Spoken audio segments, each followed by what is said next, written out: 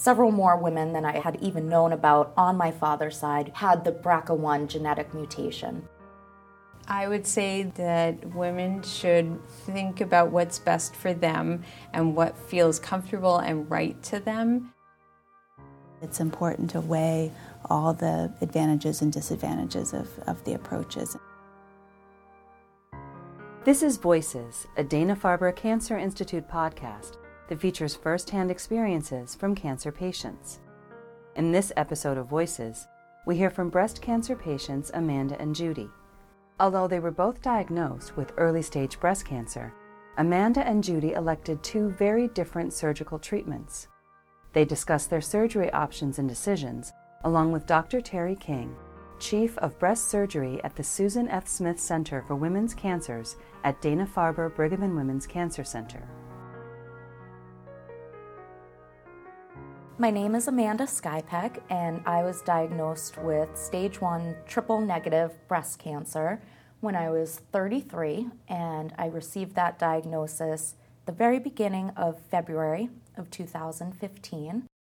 My name is Judy Rosenbaum. I was diagnosed with breast cancer when I was 39. I had stage 1 when I started. When everything was all said and done, it was just over the line into stage 2, ER, PR positive. I was negative on all the genetic testing. My name is Terry King. I'm the Chief of Breast Surgery at Dana-Farber Brigham and Women's Cancer Center. I've recently joined the center, having spent the last 14 years at Memorial Sloan Kettering Cancer Center in New York City. So in October of 2014, I was visiting with my OBGYN just for an annual visit, and she was asking me about my family history of breast cancer. I knew that there was a fair amount on my father's side of the family, but I did not know all the specifics. So her instructions were, get that information and come back to me. What I found out were there were several more women than I had even known about on my father's side who not only had breast cancer, but had the BRCA1 genetic mutation. As a result of that, my OBGYN recommended the genetic testing, so I moved forward with that process and found out in January of last year that I did test positive for the genetic mutation. So automatically in my mind, there was no doubt that I wanted to move forward with pursuing a double mastectomy, at that point thinking as a preventative measure. When I was first made aware that I had the genetic mutation, I felt as though, okay, this is great information to have now. I wish that I had known sooner. However, I'm here now and ready to move forward. So for me, making it all business and saying I'm ready to move forward with the next steps, knowing just from speaking with the genetic counselor about my risks and how much those risks could be reduced with the double mastectomy, I knew without a doubt, and it almost, surprisingly enough, felt comforting knowing if I can have my breast removed, then I'm really putting myself in such a better position. What ended up happening was I met with my surgeon to talk about the options, what would surgery look like, when did we think this was a good time to have this happen, and while she was giving me an exam, she felt a lump. And she said, could you come in tomorrow? I said, absolutely. So I came back the next day, it was a Friday, and I ended up having a mammogram, an ultrasound, and a biopsy all that morning. And they said, okay, we'll give you a call on Monday. Sit tight over the weekend, we'll call you on Monday. And I received that phone call Monday morning, and they said, it is cancer, and so we're going to move forward with the next steps, and we would recommend, moving up surgery, doing that sooner rather than later. Of course, as, follow-up to that, the recommendation was to do chemotherapy, which I ended up doing as well. So I was diagnosed almost 4 years ago. I guess to back up, my mom had multiple myeloma. My brother had hairy cell leukemia, neither of which are related to breast cancer. But I asked my doctor, my primary doctor, is there any screening I should do? And she thought once I hit 37, why don't we do a baseline mammogram? So I went in. It was at a different institution, a different hospital, and they saw something that they were worried about, so I went back every 6 months for 2 years. At the end of the 2-year mark, they said that everything looked exactly the same, and I could wait a year, and I was so relieved. And then midway through the year, I found a lump, which in hindsight probably was there all along. But because I found the lump, I had the biopsy, they said, yes, it is cancer, and then had to weigh whether to do a lumpectomy or a mastectomy. And initially there was some thought that I needed to have a mastectomy. It turned out that wasn't actually something that I had to do, which I was relieved. I was really worried about having a really big surgery and recovering from that. Like Judy, all of this came about at a different hospital, and so I was set up with an oncologist and a surgeon and a plastic surgeon at a different hospital. And I set up a surgery because I had this information presented to me at the beginning of February. They said, we can get you in to have the double mastectomy as well as the tissue expanders, knowing that I would have reconstructive surgery down the road. We can do that mid-March. In talking with my family, I have a doctor in my family who knows of Dr. Ann Partridge and said, I feel very strongly that you try to get an appointment with her. It's Dana-Farber. It's the best place in the world. Please go and meet with her. And I did, and so it ended up, the timing was that I was able to meet with her 1 week before my scheduled surgery. I met with her right off the bat. I knew I wanted to be under her care, and she was very open, upfront, honest, and said, I'm going to recommend the same course of treatment, the double mastectomy followed by a standard round of chemo. However, I can also offer you to be a part of this trial that we're doing. You would qualify. I did not end up doing the trial. That would have meant that I would have done part of the chemo and put surgery off, and I was, at the time, just needed to move forward. I had talked to work, I had talked to my family. I felt very strongly about having the surgery sooner rather than later. Basically, as soon as I left that meeting with her, I knew that mentally, emotionally, I needed to move forward with the scheduled surgery. However, I knew I wanted to do my treatment at Dana-Farber under her care. I called her the next day. She was totally fine with that. So throughout the process of being at Dana-Farber, after the surgery, she knew of my surgeon. She knew of my team over there, felt as though I was in very good hands.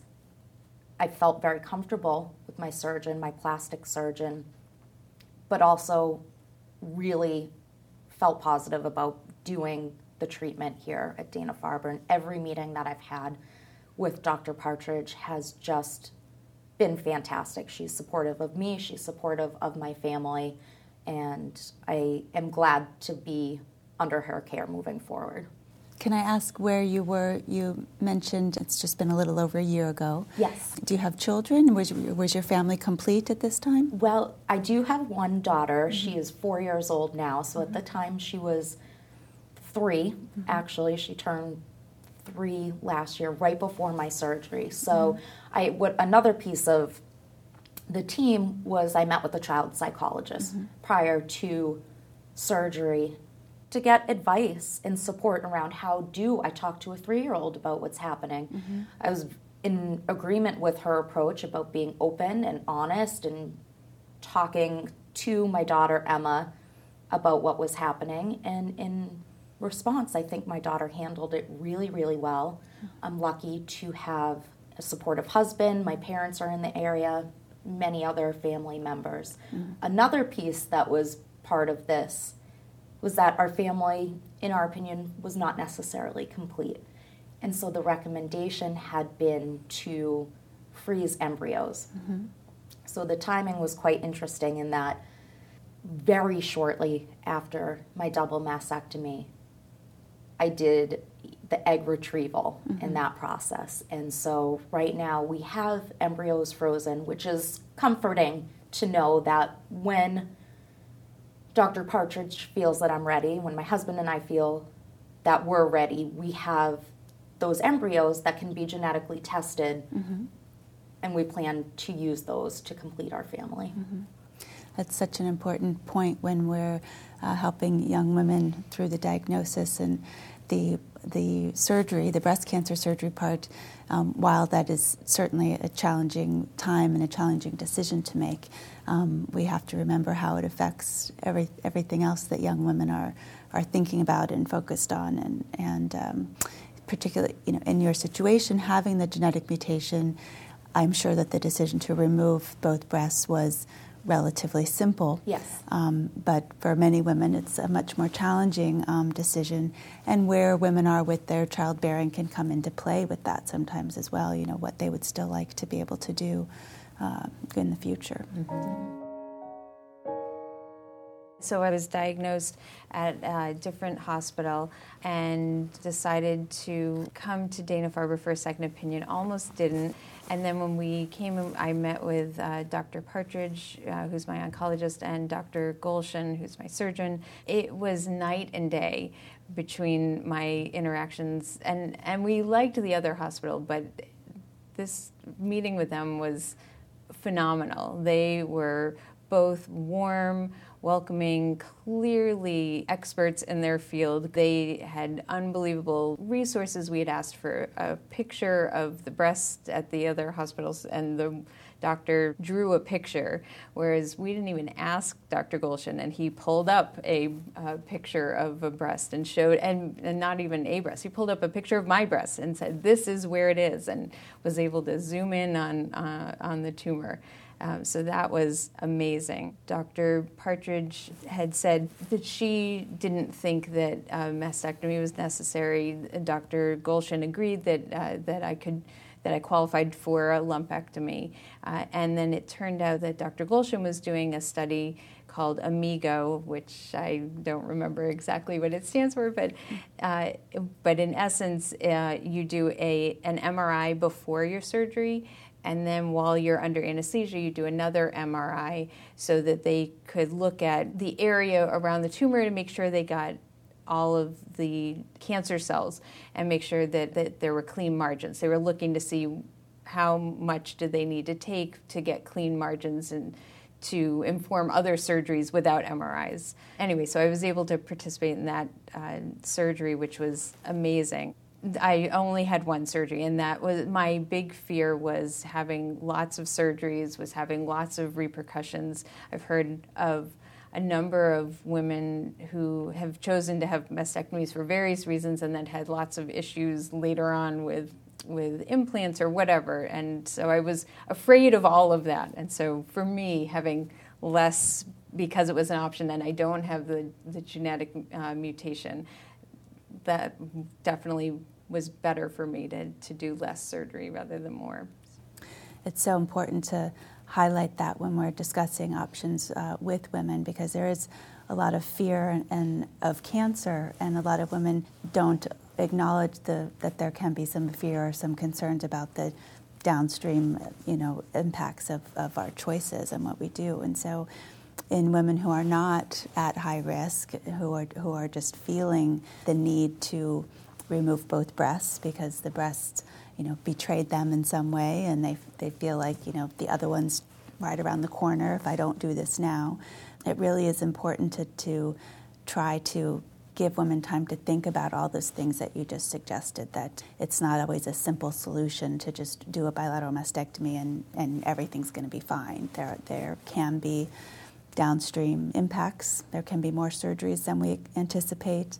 There can be more pain than we anticipate. There can be problems with the reconstruction. I always tell my patients that, 95% of the time everything goes perfect, but that 5% of the time we have to be prepared for, and we have to have talked about it before it happens so that we can deal with it if or when it does. So there have been so many advances in breast reconstruction, and so when we need to do a mastectomy, it's a great option. But when a woman has a choice like you did, it's important to weigh all the advantages and disadvantages of the approaches. And it's nice that you appreciated all of that, because sometimes it's hard for us to get there with patients when they're so just fearful of the cancer itself. So meeting with a patient for the first time, one of the first things that I try to do is to gauge where they are and what their level of understanding is of their diagnosis. I like to start with what I call Breast 101, and I have a cartoon picture of a breast and the milk ducts, and I show them how breast cancers begin and what are the things that we think about when we're assessing a case and thinking about treatment choices. And I always do like to start the visit with telling them, first of all, that their breast cancer is very treatable and very curable, because I believe that. And once you say that, then they can actually listen to the rest of the conversation, because they're waiting to hear that they're going to be okay. And thankfully, with the advances that we have in our treatments, we can honestly say that to the overwhelming majority of patients that we see. So once we get past that and they relax a little bit, then we start to talk about the choices. And I try to explain that, most women do have choices and we make decisions for different reasons. We're fortunate that we can offer breast conservation to many women. Some women prefer that. Other women prefer mastectomy. The important thing is to realize that the choices are equal in terms of treatment. One is not necessarily better than the other, again, for most women. And to be able to appreciate that and to understand that it's okay to make a choice that might be different from what your neighbor made or what your mother wants you to make, and to understand that both choices are very good and we need to figure out what's important to that individual patient in making the choice. Certainly there are different situations, as with you, Amanda, where the choice that you made wasn't so much about better treatment for the cancer that you had, but it was about reducing the risk of having to deal with another cancer in the future, which your risk of that was much higher than someone like Judy, who didn't have that consideration. So I think that's also an important piece of information to make sure the patients are clear about, is that when you're choosing bilateral mastectomy, you're not choosing better treatment for the cancer you have, you're choosing risk reduction for the future. And we can treat the cancer you have equally well with either option. And so that comes down to considerations about where women are in their life, what other plans they may have, and even in someone at high risk doesn't have to do the bilateral mastectomy tomorrow if they don't want to. We could treat the cancer now. They could proceed with, perhaps, doing a few other things that they wanted to do and come back in a couple of years and do the risk-reducing mastectomy. So there's lots of ways to approach it. We always want to focus on the first cancer, but we also want to try to do things to reduce future risk. And just taking the time to walk through the process with women, understanding it is a process. As you both described, going through a cancer diagnosis is a journey. And you start the journey with fears about certain things.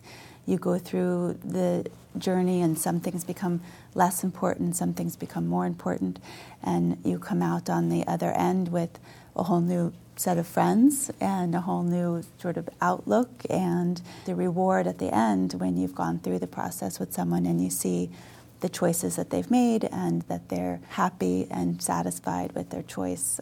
That's why we come to work every day and do this.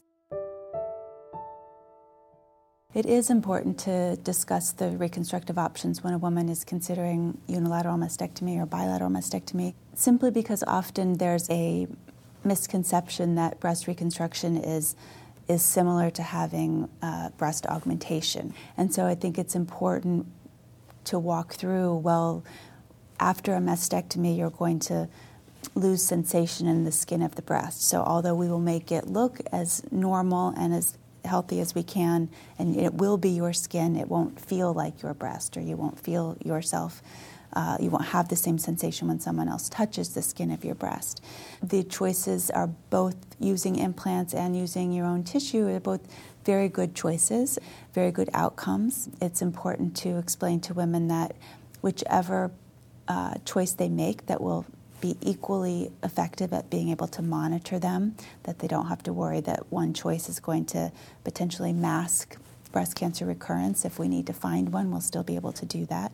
And although the procedures are quite different, up front as far as the length of time that the operations take and as far as the recovery period, I think the most important message is to help women understand what the long-term outcome is going to be. And so, again, I think as a woman, you sort of have to talk to women as women about what the expectation is from the different types of reconstruction and help them feel comfortable expressing what's important to them about the reconstruction, because it's different than sitting and looking at pictures of somebody else, because those pictures of somebody else won't necessarily reflect what you're going to look like or feel like. When I found out it was cancer, it was very upsetting. However, I have felt the whole time, and I strongly believe that my husband has felt the whole time, how lucky are we? How grateful that all of this came up when it did. My OBGYN asking that question when she did, and not waiting several years. And so the emotions have really been how lucky that it was brought up when it was. How lucky that I made a decision to really be proactive and not sit on this information for a long period of time. How fortunate am I that it was stage 1. It's tricky because of my genetic mutation putting me at such a high risk, not only for the breast cancer, but ovarian cancer as well, which is a whole nother level of what I am working through and dealing with and having to think about. But there were days that were challenging, but overall I have to say that looking back and also moving forward, I've been very positive. My support system has been very positive, and we just come back to the point where, thank goodness, it was found when it was. It was early, it was treatable, it's curable, and making the best out of the situation, having the reconstructive surgery and putting a positive spin on it, as Dr. King said, new set of breasts, and saying, oh, this is fun, this is exciting, and just looking at the silver lining instead of, I cannot believe I had cancer. I cannot believe I'm 33 and just diagnosed. Okay, let's move forward with this process. Let's do what we need to do. I think what took it from one level to the next, for me personally, was finding out about the chemo. I think I was naive in the sense that I thought I didn't know enough about the specific cancer. I didn't know enough about the genetic mutation. So in my mind, I think I had this wishful thinking where I'd have this surgery and that was that. However, when the initial oncologist talked about the standard course of treatment, for me being chemo, that made it feel different. And I did have a very hard time dealing with that. However, there was never a doubt in my mind that I would not do the chemo. I thought it's going to be really, really tough for a short period of time in my life. And the outcome is going to be way better than sitting and thinking, did I not do enough? If it comes back, I should have done the chemo. Why didn't I just do the chemo? And so I have no regrets about any of the decisions that I made, both with the double mastectomy and with the chemotherapy, because I want to be able to live my life knowing I've done everything that was recommended and everything in my power to reduce the risk of a reoccurrence. Mm-hmm. Obviously, being diagnosed with breast cancer is scary, overwhelming, frightening, makes you angry, sad, the whole gamut. And coming to Dana-Farber really helped me put it all in perspective. It's amazing that they can individualize the treatment. So what is right for Amanda isn't necessarily right for me, and Dr. Partridge and Dr. Golshan were able to say, this is how we see your cancer and what we would recommend for you. Dr. Partridge pretty quickly figured out that I'm a less is more person.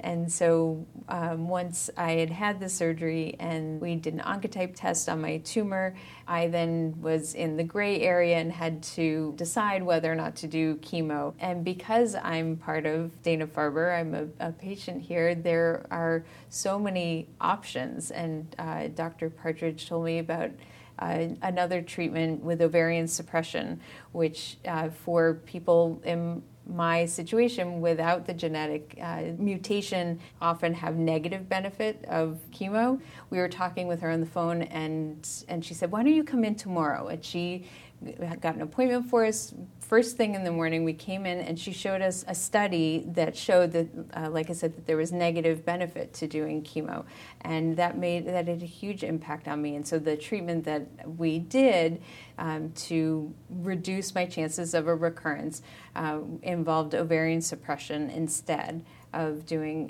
chemo, and the results are virtually the same as doing chemo. I was very fearful of chemo, more for my kids than for myself. I have two daughters. They were maybe 7 and 10. The Oncotype test is a study that looks at a woman's individual tumor and measures a certain number of genes that are turned on or turned off in that individual woman's breast cancer. We use the Oncotype test in women who have estrogen receptor positive breast cancers. That's the group that it was designed for and validated in. And it helps us to understand two things about that woman's breast cancer. It helps us understand what the risk of recurrence will be, and it helps us to understand if that particular breast cancer will be sensitive to chemotherapy or not. And as Judy mentioned, it's not simply a yes-no. There's a low risk, an intermediate risk, and a high risk. And if you're in the low risk group, then we feel very confident saying that you don't need chemotherapy, and in fact, you won't benefit even if we gave it to you. If you're in the high-risk group, then we feel very confident saying that although you have a cancer that's sensitive to estrogen and we want to block estrogen, we also feel very strongly about giving you chemotherapy because we have this genomic evidence, molecular evidence that your cancer will respond to chemotherapy. And then, as Judy mentioned, there's an intermediate risk group where the answer's not so clear yet, and there's ongoing research to look at that. And so it can be challenging to make that decision for yourself or with your doctors, but as Judy described, there are so many other research studies that are either ongoing or completed in the last few years, providing us with more information and more options. And suppressing the ovaries in addition to blocking estrogen has demonstrated itself to be a very effective strategy. And nobody wants to have breast cancer, but breast cancer is a field where we've come so far in such a short period of time, not only with our surgical procedures and doing less surgery now, but also with our medical treatments. And we're on the frontier of also backing off on radiation treatments or shortening radiation treatments. And so we're really trying to identify the women where less is more, and then identify the women where we still need to do more. That's, ultimately at the end, improving outcomes for everybody. Going through the whole process, it's such an up and down. There are days where you still can't believe that you ever had it, but now that I'm almost 4 years out, I'm in such a better place. I've met so many amazing people, and yes, I would much rather have never have had cancer, but I'm so glad to have met people like Amanda. I have another friend who I started a walk team with, and it's been an amazing, amazing community.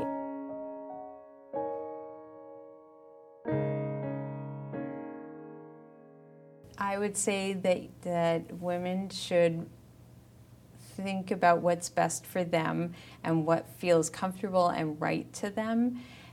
And it's really important to consider not just your fear of cancer coming back, but how all the different steps in the treatment and the surgeries are going to affect you and play a part in your life. And there are definitely situations where that will make sense. I think listening to yourself and what makes the most sense for you is really important. I agree, and asking all of the questions and not being afraid to ask, because you need the answers in terms of making the right decision for you and not what other people think you should do or other, things that you've read or heard. It's about you and what's best for you to be able to live the rest of your life, and focusing on, this is one piece of my life and I'm going to move past this and I'm going to do what I need to do, and this is not going to define me for the rest of my life. It will be something that I have conquered and dealt with and have survived, and that has been what I've been trying to focus on, and trying to look at how fortunate we are to have the advances in medicine and technology today, because if this had been many, many years ago, Judy and I would probably potentially have a different story. So focusing on the positive, and that's not going to be easy to do every day, but take it one day at a time, I think would be my biggest advice. And that's great advice from both of you, and I really like the fact that you both said to, think about what's right for you and not what somebody else thinks you should do, because our society is so connected today, and you can get advice or information from so many places, and it's important for patients to realize that their situation may be very different than somebody else's, and so just because somebody told you what they did and they were happy with it, it doesn't mean that that's what you need to do. And so asking all the questions and getting all the information that you need about the choices and understanding the choices, understanding that there's two sides to every coin.